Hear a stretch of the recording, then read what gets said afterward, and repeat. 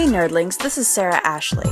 If I may interrupt your podcast listening for just a minute, I would really like to talk to you guys about nerdonomy.com. That's our website. If you guys haven't been to it already, you should really go check it out. We have a page where you can just meet the nerds. We have a blog where we have all of our original content that we write when we're not recording. And we also have listener feedback. So if you guys really want to go ahead and talk to us, see what we have to offer, even maybe make a nice healthy donation at our merch station, then you can please do so at nerdonomy.com. Alright, and now enjoy your podcast. Previously on Nerds on Film. So that joke that I just made earlier was a quote from Little Miss Sunshine, who was written by Michael Arndt, who's currently writing the script for Star Wars Episode 7, but he wrote the script for Toy Story 3, and Toy Story 3 was distributed and animated by Pixar. Segway! Yeah! Nerd status achieved. Over 9,000. Who else was a writer on Toy Story? Oh, are you talking original? Oh, yeah. Okay, then Joss Whedon. There you go. Out of nowhere. Like, that's what? one of the... Yeah, that's Joss Whedon. One of the coolest, movie trivias about Pixar. John Lasseter, who currently, this day and age, is the head of Walt Disney Theme Parks and Walt Disney Animation Studios. Can we write him and tell him to make California Adventure better? California Adventure is awesome. It is pretty awesome. It can get better, I totally agree, but it is pretty awesome. It suffers from, a lot of disjointedness, in my opinion. Yeah, it does, because it has, all these different things. It's overflow from Disneyland, because Disneyland doesn't have it. But there's no through line. World of Color, me being a total lighting dork and tech dork, I was tears streaming down my face. I never cry. I'm gonna get so much shit for this. I did not like World of Color. I don't understand why she's getting so upset right now. It's because you're wrong. Yeah. I'm sorry. I didn't realize that opinions had right or wrong answers. Right now, your opinion fault. is wrong. Your opinion is wrong right now. No. There are bits about the park that I enjoy. I'm gonna wrap up and then I'm gonna let you, sit there and tell me that I'm wrong about my opinion. There are parts. I'm really good at it. Oh.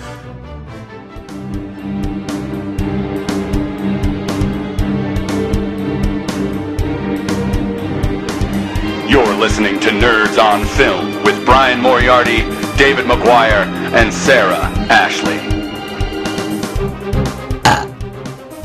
That was lovely, Sarah. Thank you for that. That was very nice. Yeah, that was very nice of you. You're welcome. So, gang, I'm currently in I guess you could call this the quarter-life crisis. Just moving in general.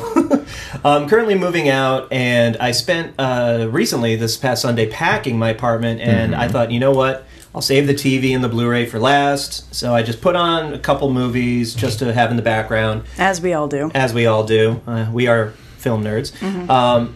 And I decided to put on Collateral, the Blu-ray release, because I hadn't seen the transfer, and I forgot how good of a movie that was. And while watching it, I had a moment where I couldn't believe it.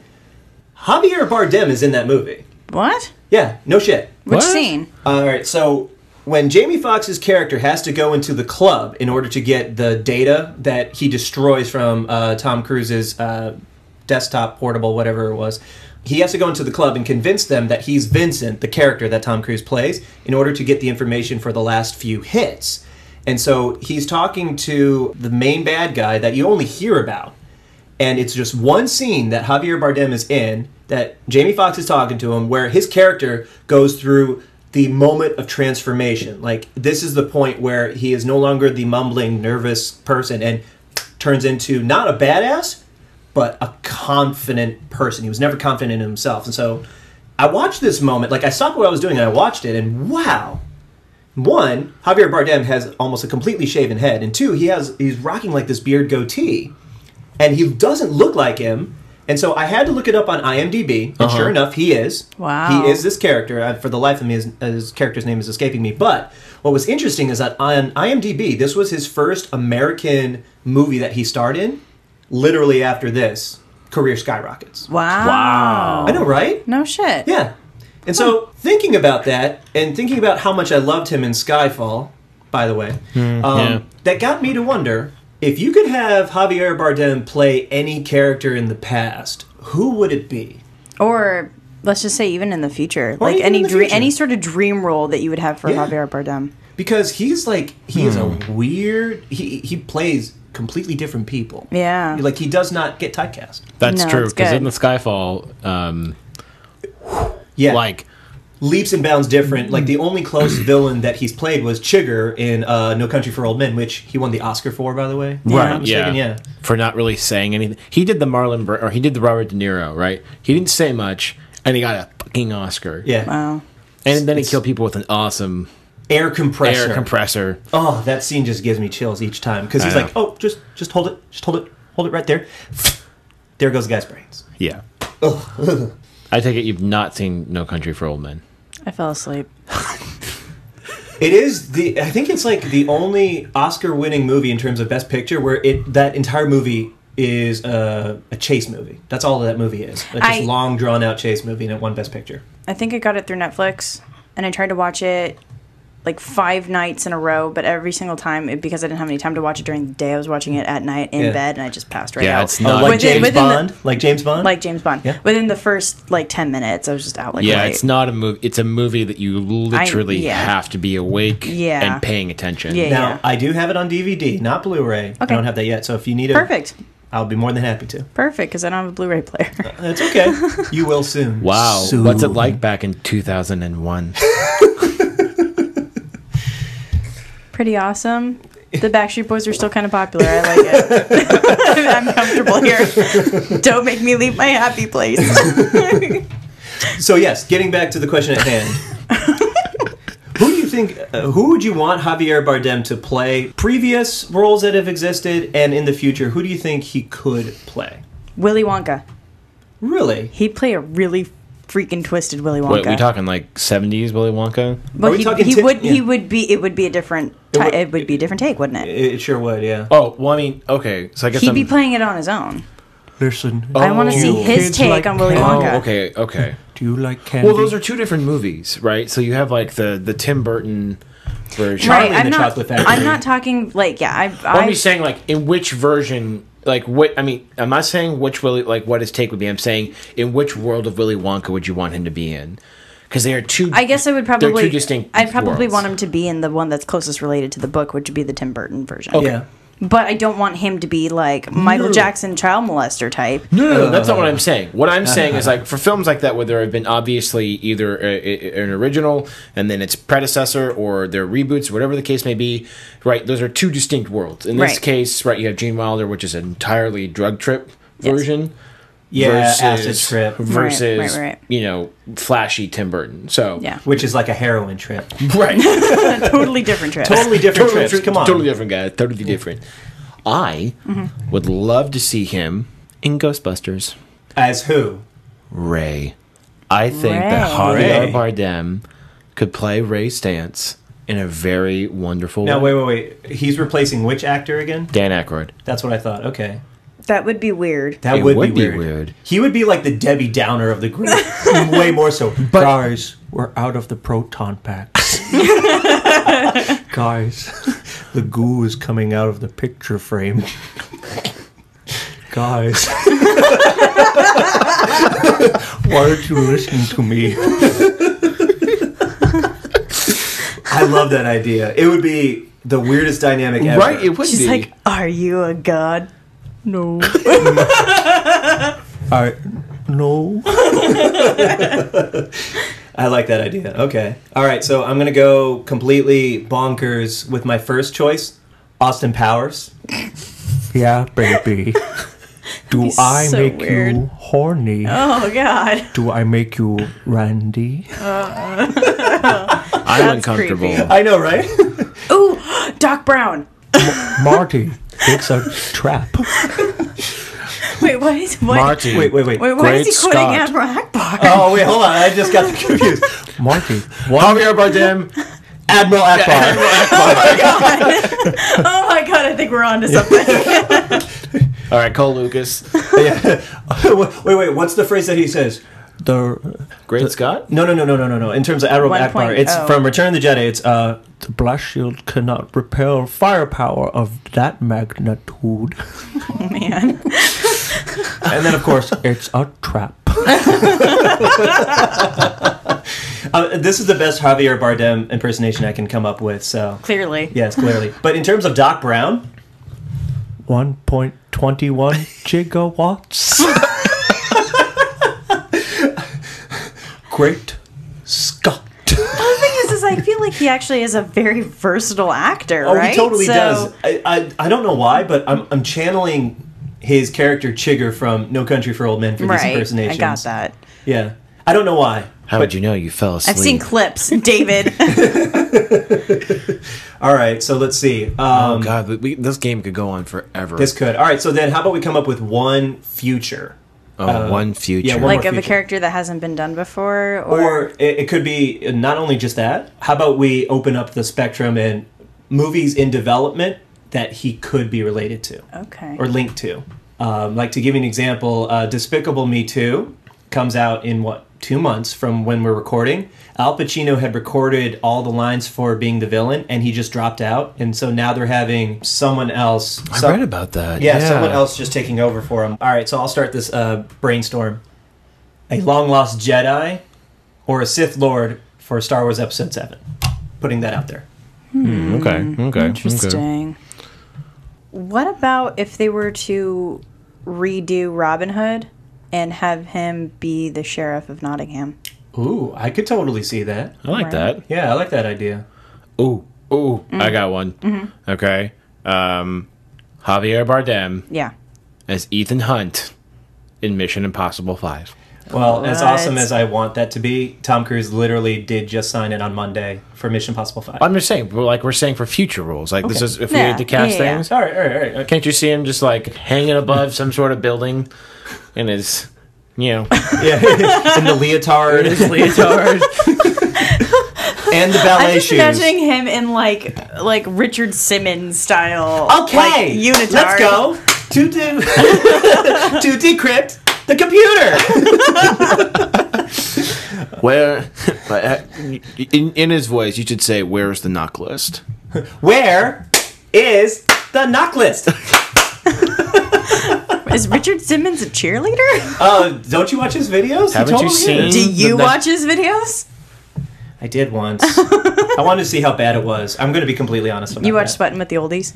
All right, I was in an 80s leotard with jeans, sweatbands, and leg sweatbands, okay? I wanted to get in the role. I'm sorry. I regret it every day. Did you record this? Never. I was gonna say, because if you had a Flashdance moment, we as nerds on film should view this. Probably Kevin, view this, yeah. Kevin, Yeah. are you a maniac? Like I was before. Oh, by the way, Despicable Me 2, just to give you a heads up, Al Pacino was replaced by Benjamin Bratt as the main villain. Oh, So, okay. Complete, two total... That is totally different. No, Yeah. it is. All right, so... Benjamin Bratt, I only see as being the love Miss interest. Congeniality. That's all I see him for. Love interest, yeah. Yeah, Yeah. that's ridiculous. A little, it is. He tried playing the bad guy in that Dwayne Johnson Snitch movie. Oh, did he really? Yeah, I didn't see it, but I saw him in the trailer as the villain. So Oh, we'll see. Sarah. Javier Bardem as Miss Congeniality. That would be like the greatest film since Tootsie. Dustin Hoffman, I'm walking here! Then was- Javier Bardem, I think what would make America great is if we helped the starving people in other countries. Except I think that the I'm Walking Here was from Midnight Cowboy. It was, but I am very certain because Dustin Hoffman was in Midnight Cowboy. I am very certain that in Tootsie he does that as like a nod to nod his to it? own Okay. role. I'm very certain of this. And to our audience who's I never- haven't seen Tootsie in a long time. I haven't seen Tootsie in a long time either. To the audience who has never seen Tootsie, for the love of God, please Please rent that do. movie. Good script. Yeah. It is one of Dustin Hoffman's best performances. It was on TV the other day, and even the opening montage as he's like trying to teach the actress on like how to act and get her prepared for this audition, like that alone is worth the watch. Absolutely. Clearly, in my mind, he will always be the calm, cool, collect in every role. But I think these are some really good ideas. I like that. Mm-hmm. I especially like Miss Congeniality 3. When, I don't know, when leg hairs go wild or something like that. Right. Right? Right. Okay. Congeniality 3, When bikini wax turns into fire crotch. And with that, welcome to Nerds on Film. I'm Sarah Ashley. I'm Dave McGuire. and I am Kevin. Sue Sutorius. Sorry. So let's actually pick this back up from where we last left off, which was we were covering the history of Pixar. Yes. And then David and I got into a fight, and then we tried to get back to history of Pixar. And it didn't work out. Subsequently, we did not talk about everything that we wanted to talk about. Which was... I wouldn't say it was a fight. No, it was a very strongly it was a worded debate. Yes, disagreement. it was a debate. It was like About- a people's No, court debate. it was not a debate. Dun, dun, dun, dun, dun. do, do, do, do. Debates allow for strongly worded, thought-out rebuttals. Oh, so this was not Which- well thought out. No, I did not have a well-thought-out rebuttal, mostly because I was like, dude, are we supposed to be talking about Pixar right now? And that's why I won the debate, because she failed to be in the moment. Uh-oh. Yes, I think did. I think there's a revenge of the adventure coming back then. we A part two of part the two, if tangent? you will. An unnecessary sequel about a fight.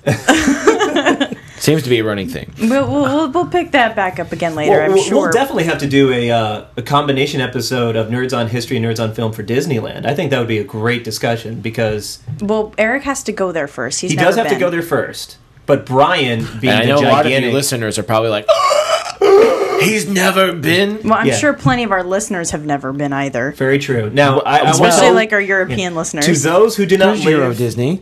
There's Euro Disney, and there's Hong Kong Disney. Hong Kong, there's one in Japan. And one in Japan. So, for those who There's not going to live... be one in like Dubai, I think, or something like that. I read an article that Disney is thinking about building Marvel Land in Dubai, which makes no sense because it is an extremely expensive flight out there, extremely expensive to stay there, and that Dubai is a city for the super rich anyway. I wish they would do like Marvel Land in like Hollywood or something. Or San somewhere Jose, close. California. Hey, guess what? Please. That California's Great America, that can go away. Right. We don't need that Place it anymore. with Marvel Land. Yeah, to be honest, I think they're even considering tearing that down for the parking lot for the new 49er stadium anyway. Oh, wow. Oh, really? And that's a rumor I heard. There's no proof behind it, just a rumor. But this is not Nerds on Theme Parks. No, it's Not not. yet. We should make it soon. But this is Nerds on Film. And so what we want to do is actually go ahead and just tackle the part 2 of the history of Pixar. Pretty much, I think where we left off was right in the beginning of when Toy Story was being made, Right, correct? yeah. We left off right where Disney and Pixar signed an agreement for Disney to produce and distribute 3 movies. Right. And the 3, just as a reminder, were... Toy Story, Bug's Life, and an unannounced third one at the time, because there's a little interesting story about Toy Story 2 that I will share. Oh. I know, yes. Actually, Ruh-roh. controversy. Dun, dun, dun! So... That was cute. Yes, thank you. So, picking up literally from there, Pixar at this time had 42 employees. They signed a deal with Disney in the early 90s, 91, for $26 million for Disney to produce 3 computer animated feature films, the first being Toy Story. Right. At this point, the software programmers who helped create RenderMan, which was the software that they use to this day, and this CAPS system that I mentioned previously before, and Lasseter's own animation department, basically this was a win for the company because at that time they had only been doing 3 television commercials and a few shorts for Sesame Street. That was all that's left of Pixar. Disney more or less saved them. So at this point, the total income and all the projects that they had done still were not helping the company Pixar stay afloat. But so then this merger was pretty much very mutually beneficial, as we've come to learn. Not just, the merger we'll definitely get into, but in terms of this contract, to not just make feature-length films, a very generous amount of money at the time. 91, $26 million was a big deal. So this was... it's still a big deal. It's still a big deal. Not as big as a deal as then. Right. Now, what is it? Like $1 trillion is a big deal now. $1 billion, not so much anymore. $1 million is a deal. You know what? $1 million isn't cool. You know what's cool? $1 billion. So thank you, Justin Timberlake. Thank you, JT. So here's the sad news. Right before this happened, Steve Jobs, who had owned Pixar at this time, unfortunately was very disappointed how the company was losing money, and he even started shopping Pixar to other companies to buy out even Microsoft. Microsoft was in contention and consideration for buying out Pixar from Steve Jobs. Really? I know, right? It's like total heresy for Steve Jobs, this guy who, although he did eventually get support for Apple from Microsoft to restart the company, it's still, that's a very, very intriguing thought process he had at that point. Mm-hmm. So, before we jump into production of Toy Story, the one thing I do want to mention is that I do want to talk about the Pixar shorts at a different day because the amount of information covering the 12 movies that Pixar has come out with is definitely, it's a lofty conversation, but I would love to talk about the shorts another day. Yeah, we can definitely talk about Pixar shorts in a different episode. Absolutely. Further on down. I'm down. All right. So I kind of created this little system in my notes in terms of going over just basic information about the film, awards that it won, and then some cool tidbits that I thought you guys would like. I love tidbits. Tidbits. I love tids. Bits. Biddle Bids. titties. Tiggle bitties. Wow, we definitely just did talk about boobies right there. The fact that you said boobies. Boobies. Boobs. We're talking about the birds, The guys, birds. The not the birds. fleshy bits, okay? Oh, good lord. Not the fleshy tidbits. What's that Lonely Island bit where he's like, undress, saw her boobies, and the rest? Anyway. All right, so Toy Story came out in 1995, November 22nd, a fall release. Why does it not feel like it was that long ago to me? It's scary, yeah. It's Really? It I does- don't feel like it was that long. In my own head, I feel like I could have sworn I was older when that movie came out, but I know. I remember seeing it in theaters. I remember going to theaters. I remember going into the theater and out of the theater. I cannot remember the experience I had because it's just like that was the movie that really, apart from Star Wars when I saw it on VHS, that was the one movie that I discovered that was like I found a passion in my life. Because of this, I love movies. You know what's really funny? The first time I saw Toy Story, God, I was kind of a hipster as a kid. I was like, I don't know if I like this. I don't know if I like the computer graphics stuff. I kind of just prefer two-dimensional. Can we just stay with two-dimensional? Wow. I know. Total hipster right there. Fucking would. But shut up. I was kind of a hipster as a kid. You still kind of are in some regard. Well, everybody's a little bit hipster. Everyone's a little bit hipster. Like totally.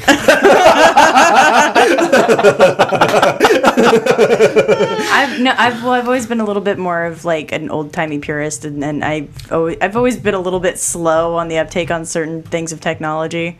So this was one of the ones, but I loved the story. You realize that in front of you is a computer. Shut the fuck up. But I will say that the story is what won me over on that, absolutely. and hence why Toy Story is like one of my favorites of all time. Absolutely. And just as a refresher, because I think we did mention this at the last podcast, as a tidbit, you ready for this? Yeah. Joss Whedon is a credited writer for Toy Story 1. Yes. Yeah. We did mention that, which is awesome. Yes. I think No, I did not, unfortunately. Anyway, I had an interesting side note about Joss Whedon's participation to the script, but I lost it, unfortunately. Oh well. Anyway, Yeah, I would be interested to know, You're like, fired. if he was one of the last writers, or if he did punch-ups, or what he did. to be honest, at that point, he really hadn't created a TV show, so I think it was more or less, and not necessarily punch-up, but I think it was actually like elemental in terms of creating characterizations and plot twists, that type of Probably. thing. So, November 22nd, 1995, Toy Story was widely released in the U.S. It was 81 minutes long, so that's an hour and 21 minutes. Wow. Yeah, that's short.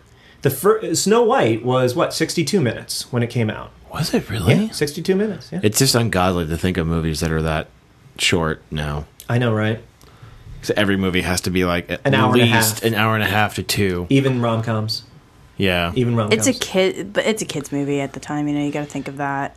Very true, very true. The budget for this movie, again, considering it's 95 and it's the first computer animated movie, was more or less modest, I would say. It was about $30 million. What, $30 million to make the movie? Yeah, $30 million to make the movie in terms of animate, distribute, and, of course, pay the staff. Can we play the game you guys played on WTF Iron Eagle? Where we try to figure out how much it actually grossed. Yeah. Oh, okay. All right. Okay. I'd be more than happy to because I have those numbers. Okay. All right. So I have box office earnings and Rotten Tomato score. Okay. Sarah, go first. I'm going to say on Rotten Tomatoes it got at least a 95%.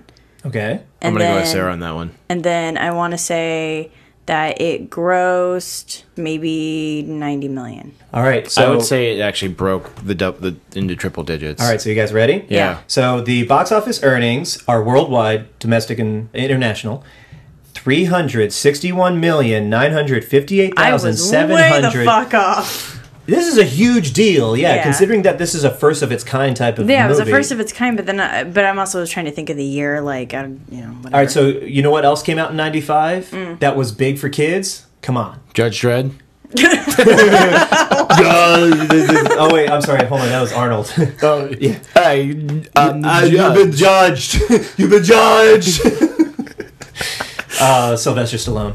All right, so you guys ready? Yeah. Space Jam came out in '95 as well. Space Jam. So that was the other big kids movie of the year. Do your dance, now's your Dance chance with on the the Space Space Jam. All right. Don't ever call me doll. The movie that brought R. Kelly into everybody's homes. I believe I can fly. I believe I can touch the sky. And it brought Bill Murray. Yes. Yeah. Bill Murray and Michael Jordan in the same. And Wayne Newman. Knight. Yeah. Newman. And Danny DeVito. And Danny DeVito, yeah. All right, so you guys ready? Rotten Tomato score. Yes. From 74 reviews, it had received a 100%. Wow. Very cool. And That's why I said at least 95. At Well, least. of course. Now, for those who are not familiar, Rotten Tomatoes is a website that basically combines multiple reviews from top critics, domestically, and from fans as well. And so those 74 reviews came from top critics at that point. Giggity. All right, so in terms of the awards, I separated it from the Academy Awards, which is obviously a big deal, and the Annie Awards, which are the animation awards for, commercials, television, and movies. So Gotcha. not the Sun Will Come Out Tomorrow awards. Exactly. Gotcha. David's favorite Not the musical. bottom dollar awards. I hate that show. I know you do. It's a play. Yeah, I was in it twice. You were? Who were Yeah. you? Were you Daddy Warbucks or whatever his name is? No, I wasn't. You're certainly tall enough to be that. I was almost that, but they gave it to an 8th grader because it was his last year. No, I was. Oh, boo. I know, right? I played the villain. I played Rooster Hannigan. Yeah, You when was I the villain? Yeah, but I was super fat. Like, there's a photo of me, How like old in like were you this. again? Fourth grade. Okay. And so at that point you were 6'1". That was with curly hair. That was with the curly. And then I played it again in 8th grade. Mm-hmm. This time I got to play the radio announcer. There's a radio announcer in the show that does a song called "You're Never Fully Dressed Without a Smile," Okay. and he's like this horrible, like, Human being. yeah, he's not horrible. He's just he's a radio announcer, like, show, like what we kind of do, but he does like an actual like stage show on the radio. Okay. But doing it twice in your life, and you having to hear that'll come out tomorrow makes you just want to like scream into a Just pillow. like punt Annie through the field goal. Is that what you're feeling? Like, look, your parents gave you up for a reason, okay? Oh. Oh, that's so bad. Ouch. Oh, that's bad. All right, well then, getting back to Toy Story, to Happiness and Sunshine, it was nominated for Best Sound, Best Original Score, and Best Original Screenplay. Now, this is a significant moment in animation history because Toy Story was the very first animated movie to be ever nominated for Original Screenplay. What won that year? I don't remember. I only got the nominations and the wins for the movies. You can look this up. So I can tell you, and I remember this vividly, and they created this just for them. They created and gave the Academy Awards Special Achievement to John Lasseter. I remember his speech, and my favorite moment was he brought out a toy, Woody and Buzz, which, by the way, were the hottest toys of that year. Do you remember those? Yeah. Those were so... I I still want a But I was so Woody upset and because I knew Buzz toy. that they would not come to life. Well, in the Academy Awards, after John Lasseter had made his acceptance speech, he set the toys down on the podium. Buzz and Woody came to life, and it was very cute and very like chummy and stuff. It was awesome. I remember that vividly. So In terms of the Annie Awards, it won Best Animated Feature, Best Individual Achievement for producing, production design, technical achievement, and writing. Wow. So it more or less swept Annie Awards. In terms of the significant milestones I found with Toy Story, obviously this was the proof in the pudding of whether this company was going to survive or not. Well, and it's, that you could do a feature length completely CGI. Absolutely. And have it be hugely successful. Absolutely. There's a lot of backstory in terms of the writing process for the script, in which case Jeffrey Katzenberg, who again was head of the animation department at that time, had way too many notes about the screenplay, and at first, Woody was a jerk. Class A. Even Tom Hanks said that while he was recording the lines, wow, Woody's a real jerk. Like, he was too focused on not necessarily panache, but more a punch-up in terms of jokes that adults will get. Edgy was the word he kept using, and so they basically had to rewrite the script. I think it was about 5 times that I found in my notes, in which case the final draft was written in 1993. They had done all this pre-production work. They had made the movie, and they had to start all over in 93 and animate the movie in 2 years for release. Just to kind of catch up here. So the question was, who won the Oscar in 1995 that beat out Toy Story? Yeah, for original screenplay? Yeah. Kaiser Sose. Then I'm totally fine with that. Totally fine with that. The Usual Suspects, totally fine with that. Absolutely. Yeah. As much as I love Toy Story, it was up against that, Braveheart, Mighty Aphrodite, and Nixon. Yeah, Usual Suspects should have won that, absolutely. Agreed. All right, so this was also the first full use of the RenderMan software because it had been in development while they were making the commercials and the shorts for Sesame Street as well. And guess this. All right, so for those out there who know what it's like to animate just in 2D, let alone 3D, and make a 1 hour and 20-minute feature, they'll know that this is an achievement beyond recognition. They had 27 animators working on this movie. 27. Only? Yeah, only 27. That meant sculpting in clay for character models, and then 2D animation for storyboards, 3D animation before rendering, and then 3D animation after or for rendering. It's crazy. 27 people. Yeah. In 2 years? They basically had to start over. They had a lot of material that they could use, but they more or less had to start over. That's ridiculous. Halfway through production, yeah. Wow.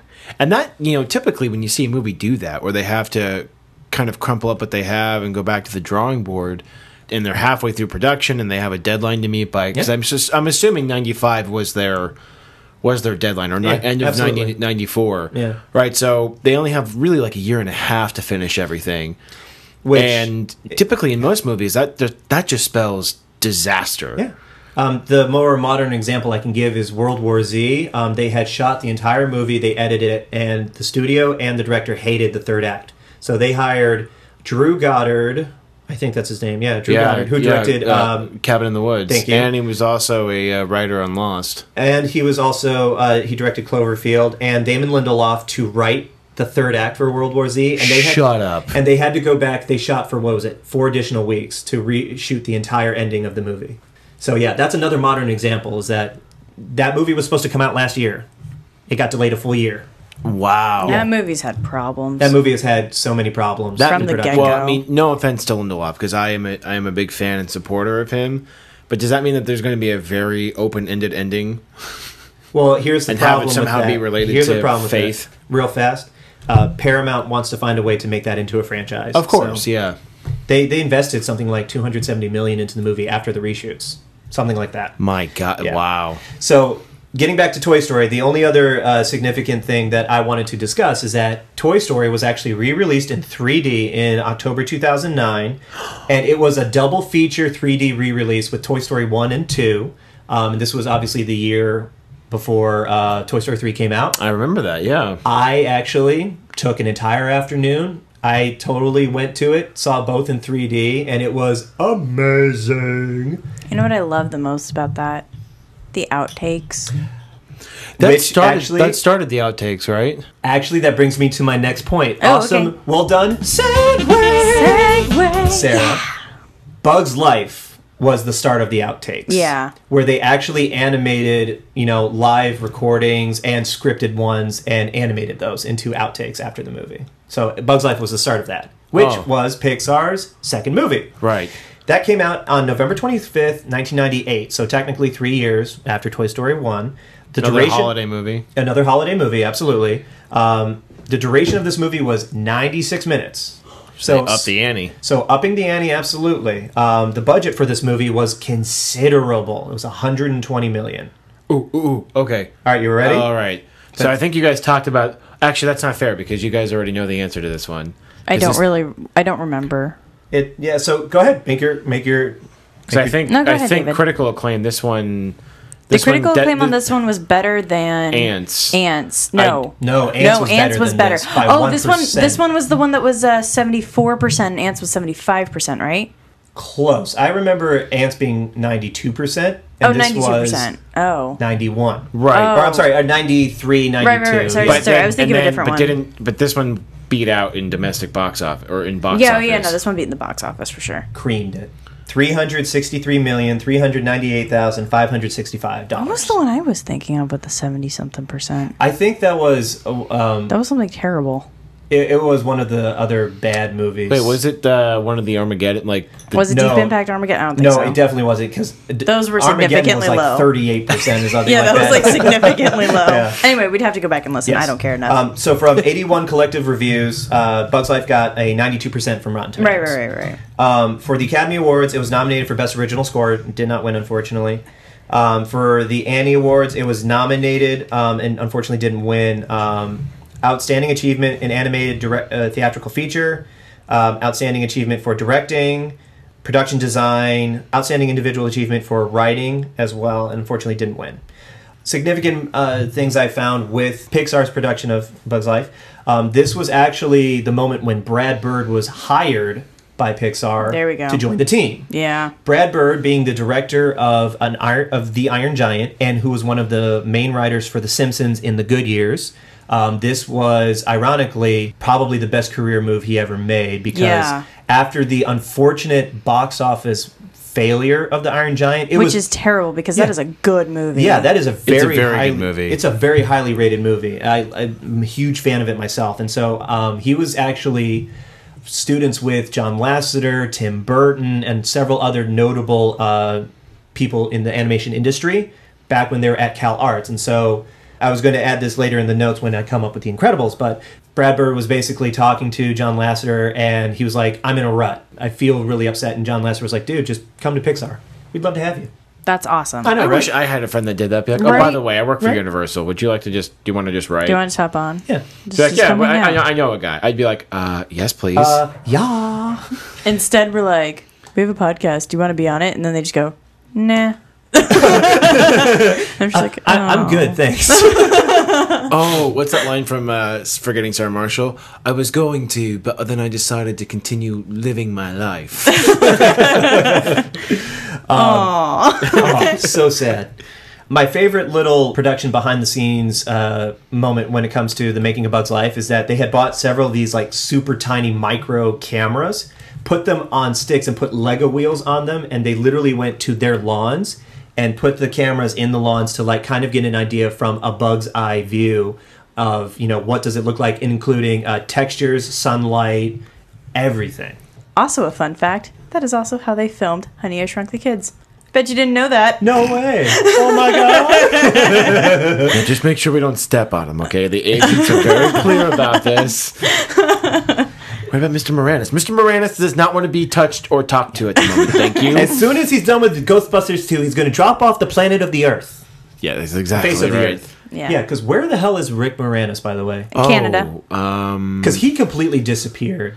He's waiting for Aykroyd to finally give him a call. It's going to be like, okay, I know I lied to you 12 different times in the past, but within the last year, is happening. I swear, Bill Murray's on it this time. Okay, all right. all right. If you insist. All right, guys. In terms of the production with Bug's Life, this was a complete overhaul of their software and hardware because they had to animate crowds for the first time ever. It unfortunately made the entire process extremely sluggish because they had never done this type of thing before.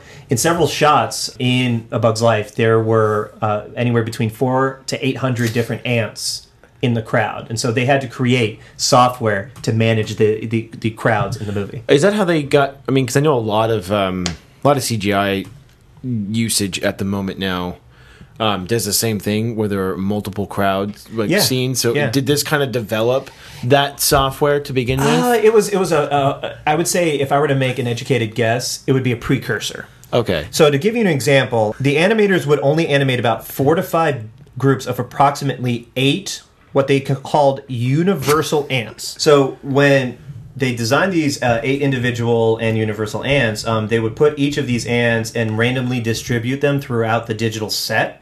And they developed a program so that way it allowed each ant to be automatically modified in subtle ways. The examples I found were different eye color, different skin color, different heights, and different weight. Oh. So they built an algorithm basically so that way So kind of like a random function. Yeah, a shuffle. So they created 8, and then they said, okay, duplicate these. And when they duplicated it, it went to this random shuffle thing, and it created 8 more that were completely different than the first 8, and then so on and so forth. And they would put these in groups of 4 to 5 in a surrounding area, yeah. Brilliant. That's really cool. Unbelievably. And so by doing this, they ensured that no 2 ants were ever the same. Just like a snowflake. Just like snowflakes. Okay. All right. And then, of course, like I had mentioned before, this was the very first Pixar movie to have outtakes. Right. All right. So now we get into Toy Story 2. Okay, so how did this happen? My favorite outtakes. I Yeah, love these them. are probably some of the best outtakes. Remain seated, please. Permanecer sentados, por favor. That's my favorite line. Oh, that was so good. Joss Whedon actually had the original idea to put Barbie into Toy Story 1. I found that note, and I just remembered it. So cheers to you, Joss. Yeah. Strong, independent women characters in his movies. Yep. Love that guy. Yes. So. Too bad Dollhouse wasn't better. Boom, boom, boom, boom. So, all right. So, just to give you guys a refresher, are you ready for this? Yes. Bug's Life came out November 25th, 1998. Toy Story 2 came out November 29th, 1999. That is literally a year and a day between releases. All right, so I'll get into the extremely challenging, troubled production and everything. But Toy Story 2 was 92 minutes, so it's still floating around that area of an hour and 20, an hour and 30 minutes. Right, it was just a little bit below Bug's Life. Right, exactly. Oh, no, actually, no. This would be right above it. Wasn't 1 minute Oh, no, above? you're right. I'm Yeah. sorry. Yeah. Okay. IMDb, bitch. I know, right? That's where I got my notes from. The budget for this movie was lower than Bug's Life. It was $90 million. And now it's time for the guesses. Total box office earnings worldwide. I don't think this one did as well as the first Toy Story, right? I think critically, probably not. I think box gross. office wise, I don't think it did better. All right. So hold on. First Toy Story was what, like over 3 million, 300 right? something. So first Toy Story, just to go back in my notes, was 361 million. Okay, so this one, I'm gonna say low 200 million. That's a good guess. Low 200s? Yeah. Watch, we're gonna be both. 485 million, really? 15,179. I remember, for some reason, I just feel like that one wasn't as like box office successful. Because I don't think, as a sequel to a success, I think it is going to make that much money. Yeah. Okay. Right? Like, look at it this way, right? Not so critically acclaimed Iron Man 2, like, made a lot of money Sure. Made the first one out. gangbusters, man. Okay. True dat. All right, that. so, Rotten Tomato score. Let's hear it. That one I'm going to say at least no lower than 75. 85. 100. What? From God damn it, 161 we're so reviews. fucking wrong all of the No, time. it's okay. This makes for lively conversation. So wrong. So, yeah. Really? Yeah, absolutely. But it's not as good as the first one. Oh, we had this discussion last time. Right, but here's my problem with Toy Story 2.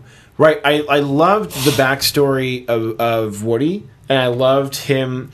I don't know, there was just... Discovering himself, man. Yeah, I know. I guess it just... And I guess maybe it's because you'll explain it. Kelsey Grammer. No, that was 3.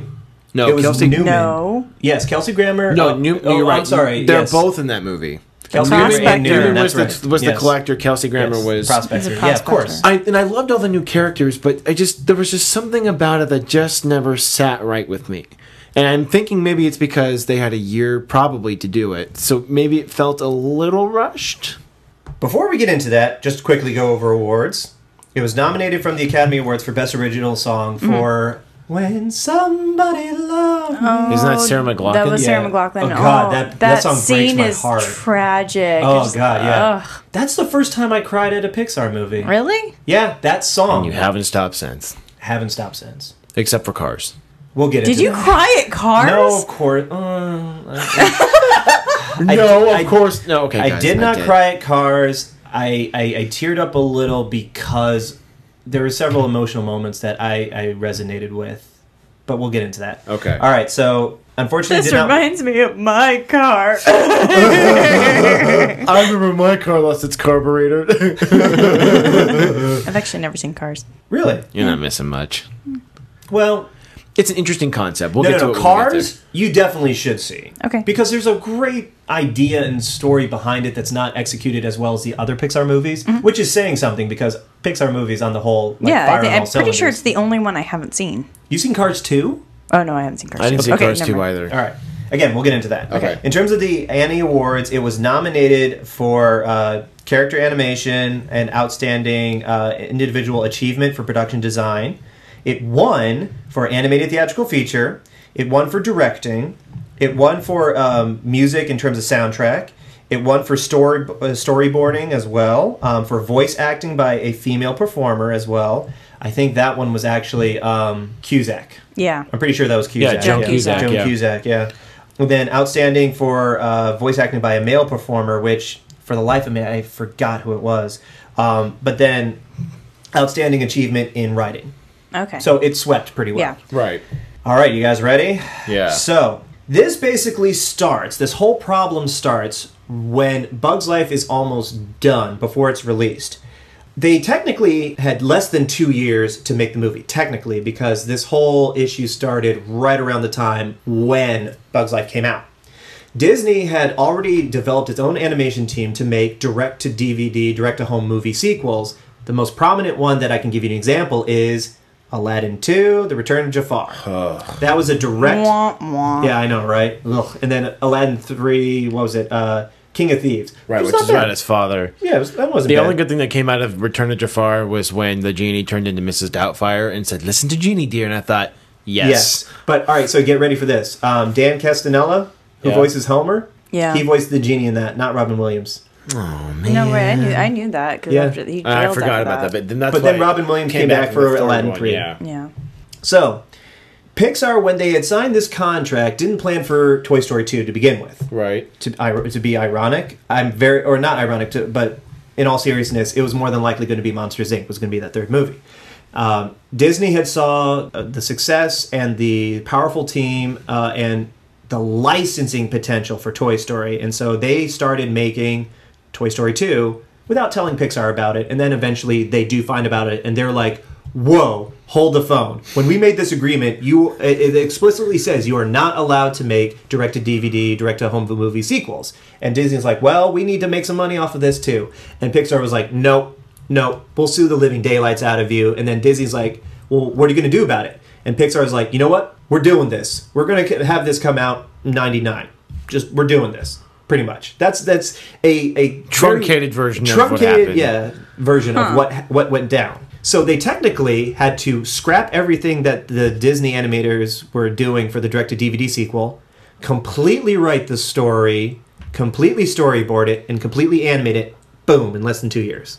Wow. Now, I would be so pissed. Now, for those that are more interested in the troubled production for this, because it is extremely interesting to learn about, the Pixar Story documentary is definitely one. I think it was on the Toy Story 3 special features. They actually have several little shorts of Pixar producers and animators going over how much... I'm going to have to say how much shit that they had to go through in order to make this movie. And there's one significant... To make the third one? Or to make the second one? To make the second one. Oh, okay. But there's one significant point that I have to talk about because it is, like, shocking beyond all belief. So, At this time, while they're wrapping up A Bug's Life, they had 300 people on staff working for Pixar, and Disney was not happy that none of those 300 could be allocated to start production Toy Story 2.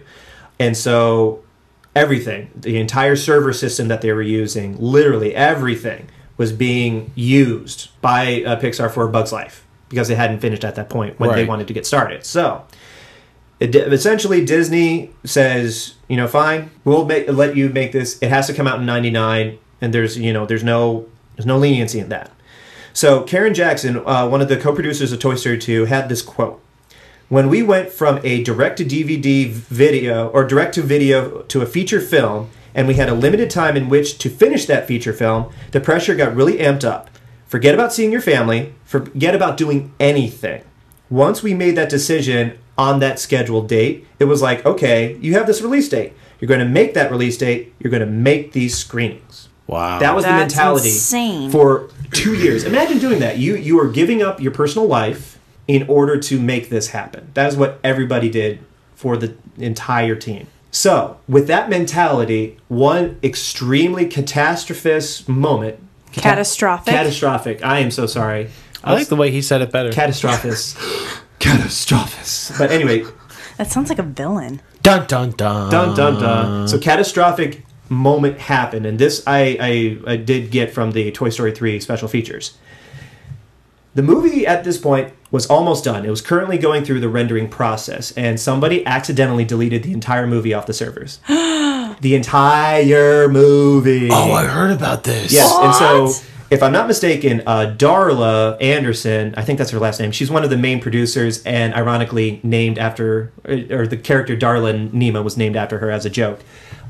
She had like a work print. For those in the movie industry know what I'm talking about. A work print is basically a compilation of rough edits, cuts, storyboards, 2D animation, and 3D animation pre-rendered and actually rendered together, saved onto either, a disc or on her home computer. Yeah. And so she had to cart her entire computer from home over the Golden Gate Bridge to get back to where they were working in order to recover from that. Oh my god. This was God. like halfway, 3/4 of the way into production, and I heard about this, they still made their date. The entire movie got Holy accidentally shit. deleted, and they were still able to make their date. And have it be as good as it was. Like, holy shit. freaking cow. No, I have not heard a story as monumentally amazing as that. Like, that is almost a phoenix rising out of the ashes type of thing. Unreal. Absolutely unreal. That's amazing. Now, to save on time and money, they had to basically elaborate and expand previous sets that they had used, 3D sets in Toy Story, but they didn't want to completely recycle everything, so they obviously had to create some new ones. One of the recycled bits that they had was they took the character from the short that came with Toy Story, it came with Bug's Life, called Jerry's Game, the old man who's playing chess. I love that one. Yeah. So they had that entire character model added into Toy Story 2, and he ended up giving him a voice too. Yeah. He was the toy cleaner. Yeah, he's the guy that sews Woody back up and yeah. paints over Andy on the bottom of his boot. Yeah, so they recycled that bit into it, which I thought it was really awesome because it was like an homage to themselves. Yeah. Mm-hmm. Now, this is where it gets, in terms of the technical aspects of Toy Story 2, they had to animate dust. They had to draw, design, and animate and create a physics engine surrounding how dust particles work. Oh my god. Yeah, imagine having to do that. So, in the notes that I found, they obviously had to create new technological... what's the word I'm looking for? They had to create new ways to animate now because the technology had advanced so they could make their character models look a little more realistic, and they had to create their own software engine to animate dust. In terms of how they were able to achieve that, it literally took just experimentation after experimentation. And get ready for this. Are you guys ready? I'm ready. On the shelf that Woody sits on in the completed film, there are over 2 million dust particles on that shelf. Just to give you an idea of how much dust they had to animate and stuff. God. Yeah. Shit is nuts, man. Can you imagine just going home? It's like, honey, how was your day? Fuck, I had to make dust all day. Sorry. I was just dusting all day. They shoved me inside of a dust room and just told me to draw. It was awful. Yeah. So, out of all the movies that Pixar had worked on. Even to this day, Toy Story 2 was their greatest achievement in terms of production and technical standards. That really sounds like it. Yeah. So we kind of know what happens next after Toy Story 2, right? Then we get into Monsters, Inc. territory. Get into Monsters, Inc. That came out in 2001 on November 2nd, so Right. 2 years after that. But And- that movie had been in development for technically 3.5, almost 4 years. Right. And then we get into, after Monsters, Inc., what's after that? We have Finding Nemo. Finding Nemo. Right. And then after Finding Nemo... We have The Incredibles, Right. which is the very first PG rated Pixar movie Oh, I didn't Why was realize. that PG? because of action-related violence. Yeah. And The this was capes. actually... Yeah, It's all those damn capes. I know, right? No capes! And that was actually the first Pixar movie to have an all-human cast. No inanimate objects, no Yeah. animals. All-human cast. Actually, that whole cape montage is probably my favorite part of that whole movie. Oh, Especially God, it when, is so like, good. when was it Turbo Girl gets sucked into the jet engine? Oh, yeah. Shit's oh. hilarious. Oh, it's so... I oh. gotta say, first viewing of The Incredibles, I wasn't too keen. Really? Right. But I can see it, watching it again, it's so good. It's a really is. good one. It's the first time that the world really gets introduced to Michael Giacchino. yeah. Yeah, that's right. Because And Giacchino, you glorious bastard. Yep. Yeah. Accentuating moments like nobody else. I thought just the stylizing of that movie, I think, is probably Like the, so modern retro, yeah. I think it was probably the most remarkable, I think, of the Pixar movies up to that point for me, at least. Oh, absolutely. And it looked very comic booky. The way the characters Exactly. were created. Yeah. Yeah, I mean, it was very, like, very comic booky. Yeah, the stylizing of it, It was just just so impeccable. good.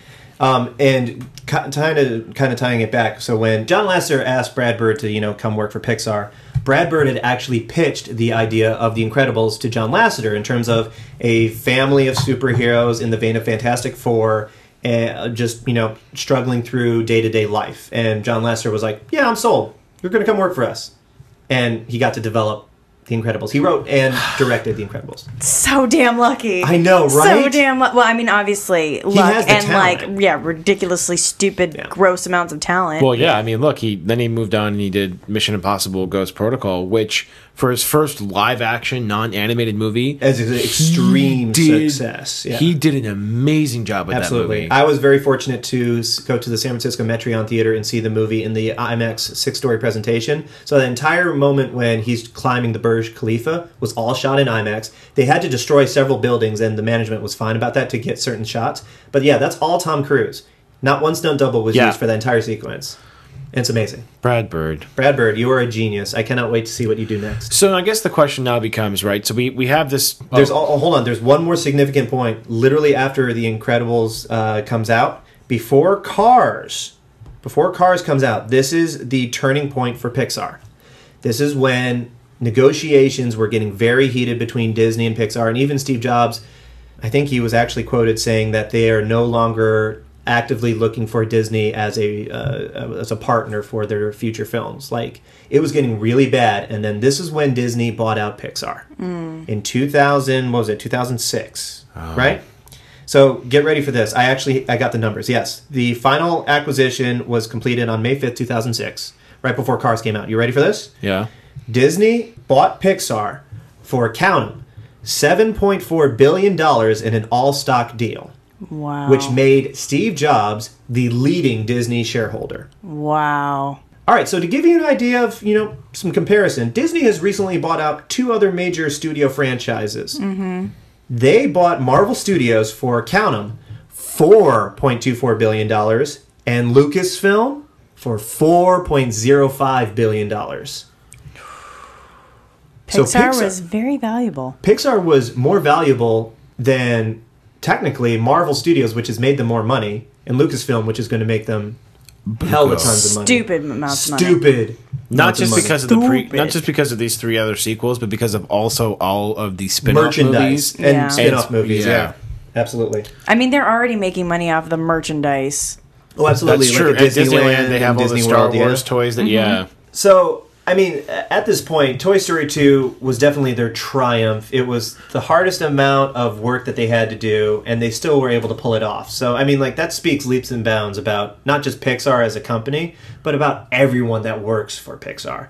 It has that same mentality that I would think that Apple, like working at the Apple offices, is, where, sure, the pay not be phenomenal, but you are working in one of the best environments, and it's because it's a company that you admire that you will do anything for. Exactly.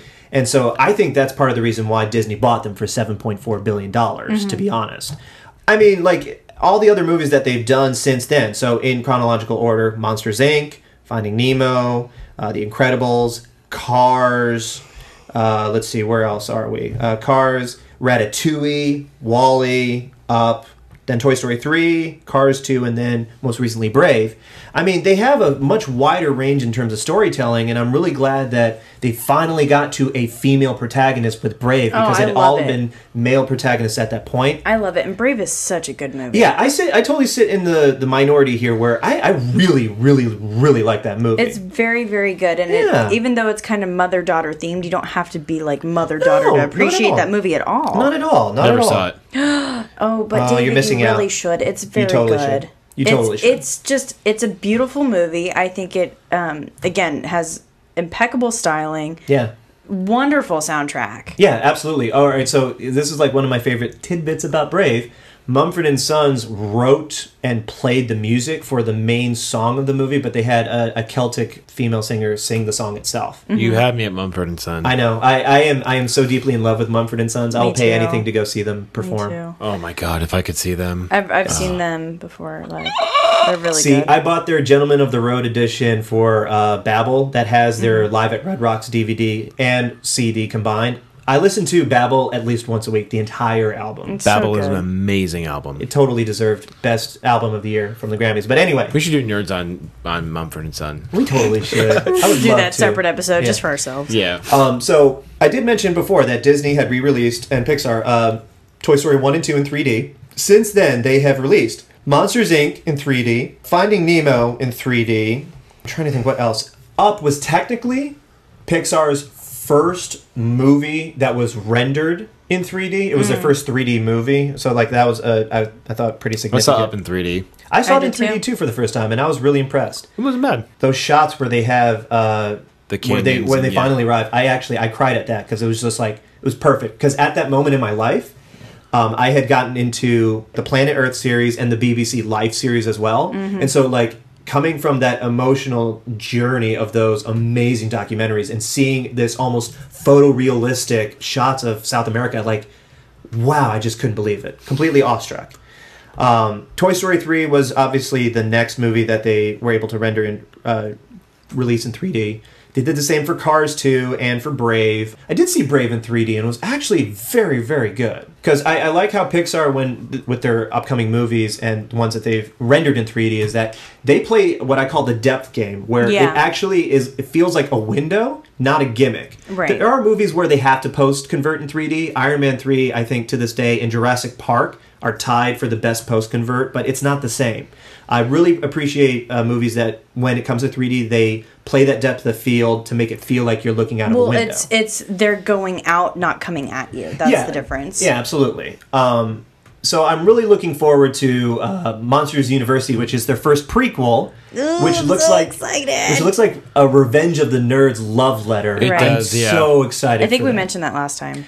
I think we did, or no, we mentioned it when we saw it. Yeah, when we were because I seeing Iron Man remember 3. I remember leaning over to you being like, dude, it's kind of like Revenge of the Revenge Nerds, is- and you're like, yeah, that's pretty much it. And I'm like, yeah, okay, cool. And if I just said Revenge of the Sith, I apologize. Revenge of the Star Nerds. Wars weekend just happened, so Revenge of the Nerds is Yeah. what I meant. So then what's... so after Monsters University, what else can we expect from Pixar? So what's in the pipeline for right now is obviously Finding Dory. Right. They have a awesome dinosaur and kids movie where if dinosaurs didn't become extinct, and I think the working title is like My Pet Dinosaur or something like that. Really, really cool idea. Apparently that one has been in the works for, I think, 6 years. Wow. Yeah. They also have a movie that is being directed by Lee Unkrich, who did Toy Story 3, all about Dia de los Muertos. Oh, okay. Day of the Dead, which is a very interesting topic to make a Pixar movie off of. That is really interesting. And then Pete Docter, who did Monsters, Inc. and did Up, is coming out with a movie where it all takes place in a child's mind, and it all has to do with emotions as characters. That is the one that I'm probably the most excited about. I am too, because that is the most radical story idea I have ever heard for a movie, whether animated or not. For a mainstream movie, yeah. Oh, mainstream too, absolutely. Yeah, I'd say there's probably some independent movies that, will that have touched on it, yeah. College art movies and shit like that would do that, but that seems very fascinating. I know, right? Now, just to give you guys a heads up, there was, believe it or not, a movie in the pipeline that was canceled. Disney Pixar was going to be releasing a movie called Newt last year in 2012. I'm so glad you brought this up because I was just about to ask about that. But it was canceled because the plot point for Newt basically mimics Rio, except the animated movie Rio, except Pixar's story was a lot better in terms of what they released and from what I've read. I enjoy Rio, but I don't think it's that great of a movie, personally. Yeah. They try too hard with the colors and the songs and don't focus enough on the story. The voice acting was fine. But yeah, that was Never saw Rio. Like, I saw it on a plane. That must have been annoying. Yeah. You can't turn it off. Why won't you stop? I'm like, it's just, I want to read, but it's just so colorful in front of my face. I guess I'll just watch this instead. But then I'm like hating myself for watching it. I'm like, this isn't that good. That's why I saw Megamind. I like Megamind. I love Megamind, but I saw it because I was on an airplane coming back from Hawaii. And I was like, oh, I never saw this. Okay, good excuse to watch it. I don't think I've seen it. Okay. Oh, it's really You should funny. totally check it out. It takes the idea of the superhero or the supervillain has taken over the city. Now Right. what? It's a really good concept. And it's a nice Will Ferrell vehicle. Yeah, a really nice Will Ferrell job, as well as Brad Pitt and Tina Fey. Tina Fey, and of course Minion. What was David Cross? Oh, David Cross, Yes. yeah. Tobias Funke Yeah. as a Minion. I love David Cross. The only real spin-offs that have come from a Pixar movie was the animated Buzz Lightyear Star Command TV show, which I actually watched and was really, really good. Yeah, they had Patrick Warburton. Yeah, they had Patrick Warburton, that's right. I love Patrick Warburton. As a fun side note, Pixar actually, this is not really well known, but believe it or not, Pixar actually has another division in Vancouver, British Columbia, Canada. Mm-hmm. That division is what they call Pixar Canada. They're responsible for the shorts, the animated shorts, and they're also responsible for Pixar merchandise and a placement in like advertisements or shorts, like for TV specials and things like that. Okay. So they have two complete divisions, California, or Emeryville, California, and Vancouver, British Columbia, Canada. Huh. Cool. Yeah. And at the Emeryville campus, which is technically their third home, I think, they just broke ground, or they just opened up a completely new complex on the property. So now they have a larger team, a larger server farm, more offices to animate and things like that. So Awesome. they're ever expanding. That's so rad. Yeah. And they are a powerhouse studio. Oh, undoubtedly. I think they now set the industry standard for what storytelling, in general, storytelling is about. I would agree with that, yeah. They've done so much, not just for family movies, but just for movies in general. And Absolutely. They push the boundaries, which is fantastic. We talked a lot about that last week. But And the only way that they were able to do this is creating that leverage at first with Disney, and then Steve Jobs was a gigantic proponent for let them do what they want. Do you see what happens when you try to interfere? Yeah. Let them do what they want. He was, in his own way, Steve Jobs was the biggest fan of Pixar and fought tooth and nail to get them what they wanted. I think it does show a lot for what creative freedom can allow. Oh, yeah. And when you're not controlling it so much as, what is it that you expect to play to the audience. And I feel like Pixar... Playing to the audience, yes, exactly. I feel like what Pixar does is it trusts their audience. And I have that problem when people they always try to just spill it out too much and they don't trust Not just trust, but respect it, too. Yeah. Because as an audience, as a collective group of people, we all have a different level of intelligence. Mm-hmm. But there's just certain things that you don't need to spell out in black and white for the audience. Right. which can be a huge turnoff. Yeah. Right. Absolutely. By the way, fun tidbit, Steve Jobs and John Lester helped design their current home in Emeryville in terms of the buildings and stuff. Oh, really? Yeah, fun Oh, tidbit. okay.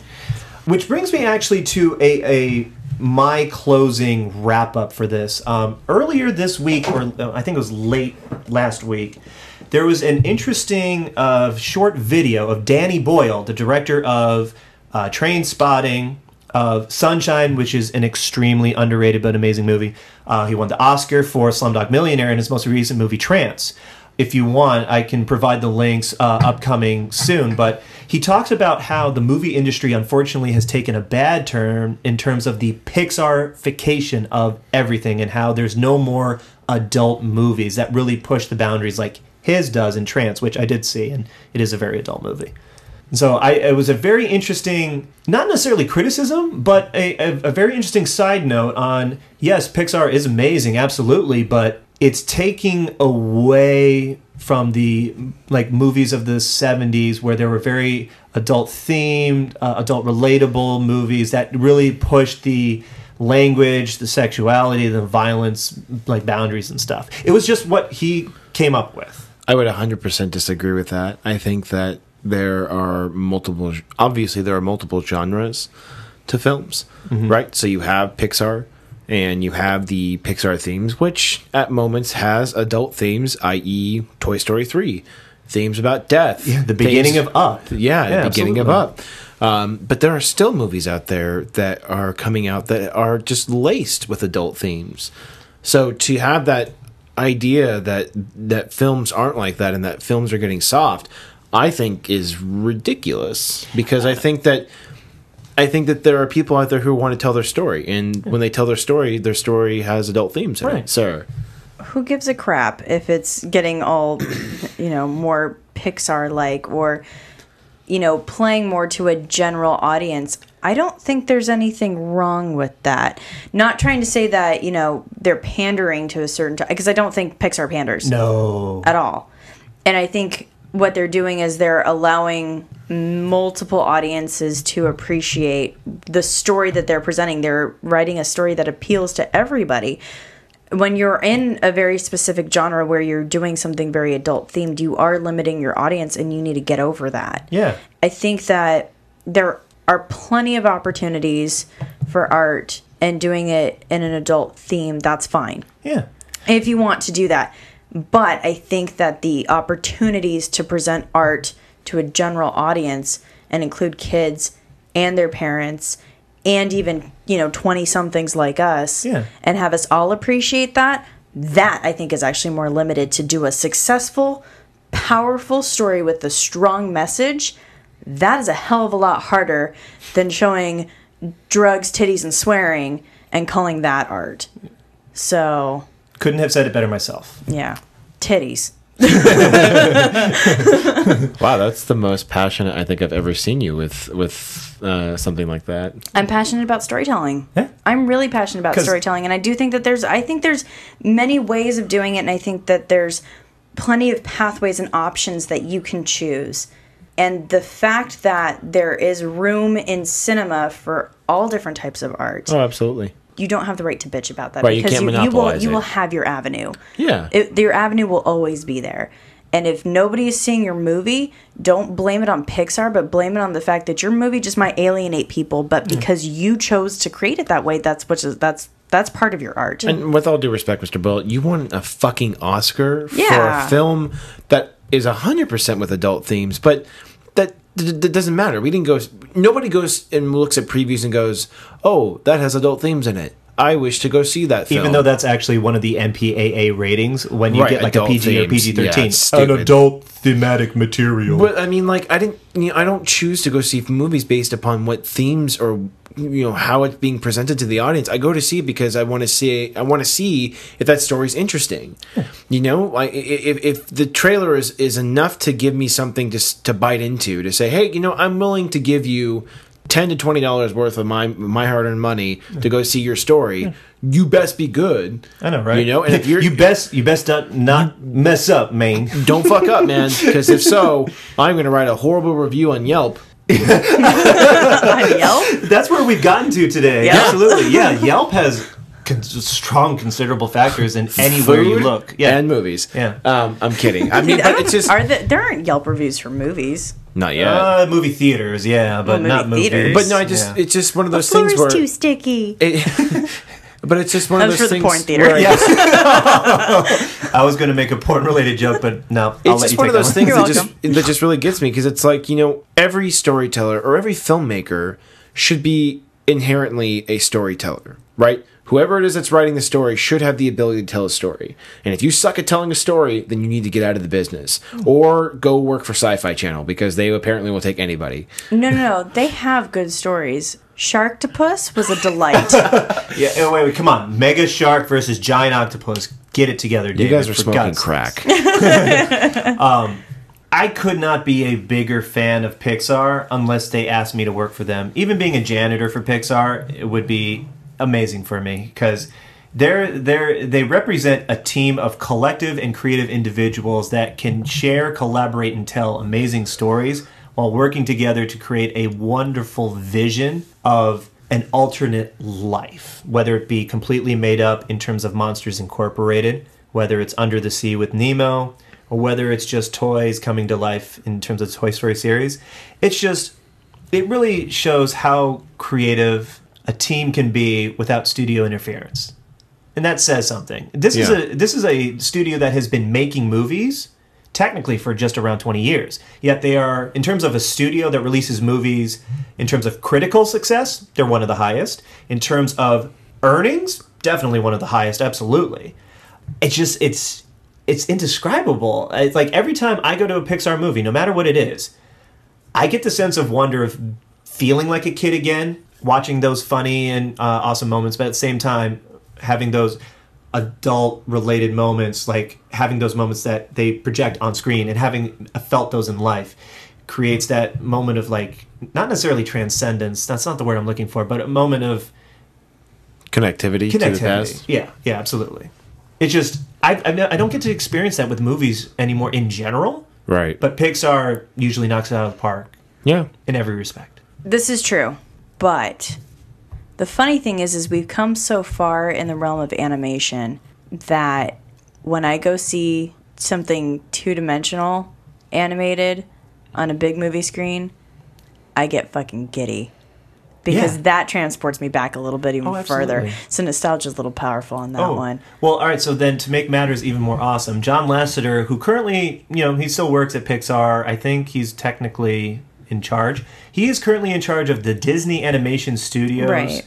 And he's in charge of Disneyland parks. Like, in the Pixar story, it covers his history about how he used to work for Disney. He got fired by Disney, and now he is working and living his dream. Right. He has literally one of the greatest appreciations for 2D animation, and the fact that he's in charge of just Walt Disney Animation Studios altogether, and that he's trying to push for good 2D animated movies, that makes me just as giddy. Yeah. Because if he's behind it, it's got to be a good story. Right. I would like to see another really good, solid 2D animation come out. Princess and the Frog was good. It was really good. I thoroughly enjoyed that. It was good. Even though it was only the beginning, Enchanted, I loved that. The 2D sequence in Enchanted was wonderful. Right. And I love Enchanted. It was cute. David, you and I saw that movie together. Do you remember I do. my face when it started? Like within the first 5 seconds of that movie, I was like, "Oh my god, this is amazing!" Because we can't do visual jokes here on Nerds on Film, can we, Sarah? Oh. What I said? Snap. I'm only He's just making fun of you right I now. did the high pitched voice. That was know. enough. That was enough to demonstrate. See, you could have done something like this. Squeeze. Wow. For those eardrums that I just shattered, I do apologize. Well, I think what I would love to hear from our listeners would be, what is your favorite Pixar movie? Yes. And let's up the ante here. Not just what your favorite Pixar movie is. Why is it your favorite Pixar movie? Yeah.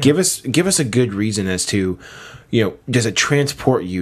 What does it make you feel? So we're not looking for a dissertation. We're just looking for a few reasons as to why you enjoy that movie. Oh, absolutely. I could give my dissertation about why WALL-E is my favorite Pixar movie of all time and my favorite movie of all time. I could talk about it until the cows come home. I'm sure you could. Of course, you can always email that information to us by going to nerdonomy.com, clicking on the feedback page. Not only can you email us individually, which you can find at the Nerds subsection of the website, you can also email us, what you guys think of the show, what you guys would like to see as far as suggestions. As you've heard in previous shows, if you name a suggestion, we're probably going to do it. It might take us a while, but we'll get there. We'll get it. Absolutely. I.e., The Godfather is on the horizon. It is coming. It is coming. So, and hopefully you are not listening to us while you are listening to a test. Listening to a test? Or doing Taking a test. Taking a test. Wow, when did tests get audible? I do apologize. Well, if you're in a Spanish class. Or French. Or French. Or I do German. apologize for not Maybe. remembering your name, good sir, but all I remember is that you listened to us while you took your test, and I'm just saying, don't do it again. Please. Listen to us afterwards. I don't want to have your teacher come find us and hit us with a ruler and be like, now you people need to behave. Exactly. Email us by going to nerdonomy.com.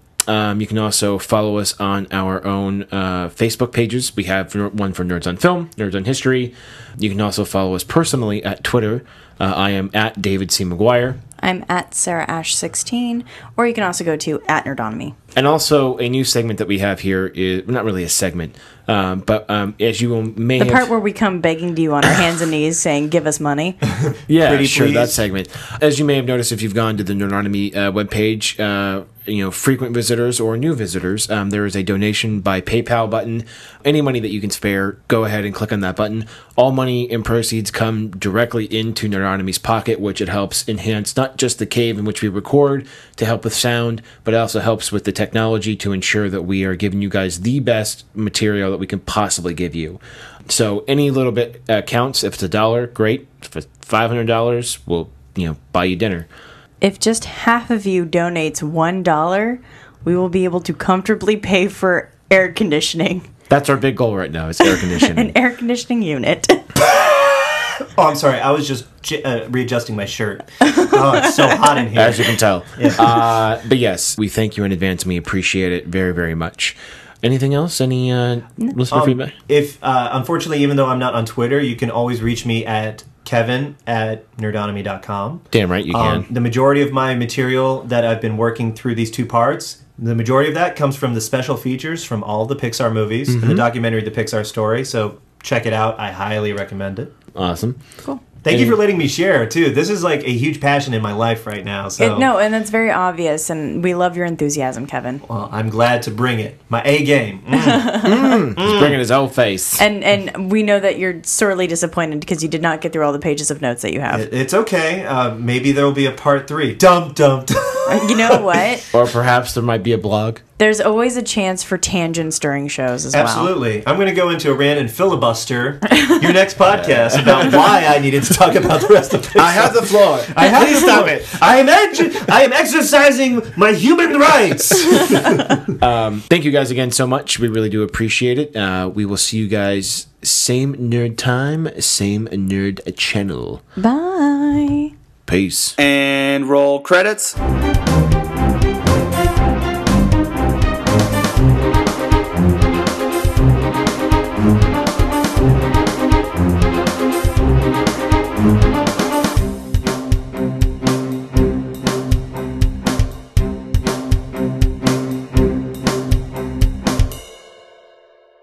And now, movie quotes you should not say while having sex.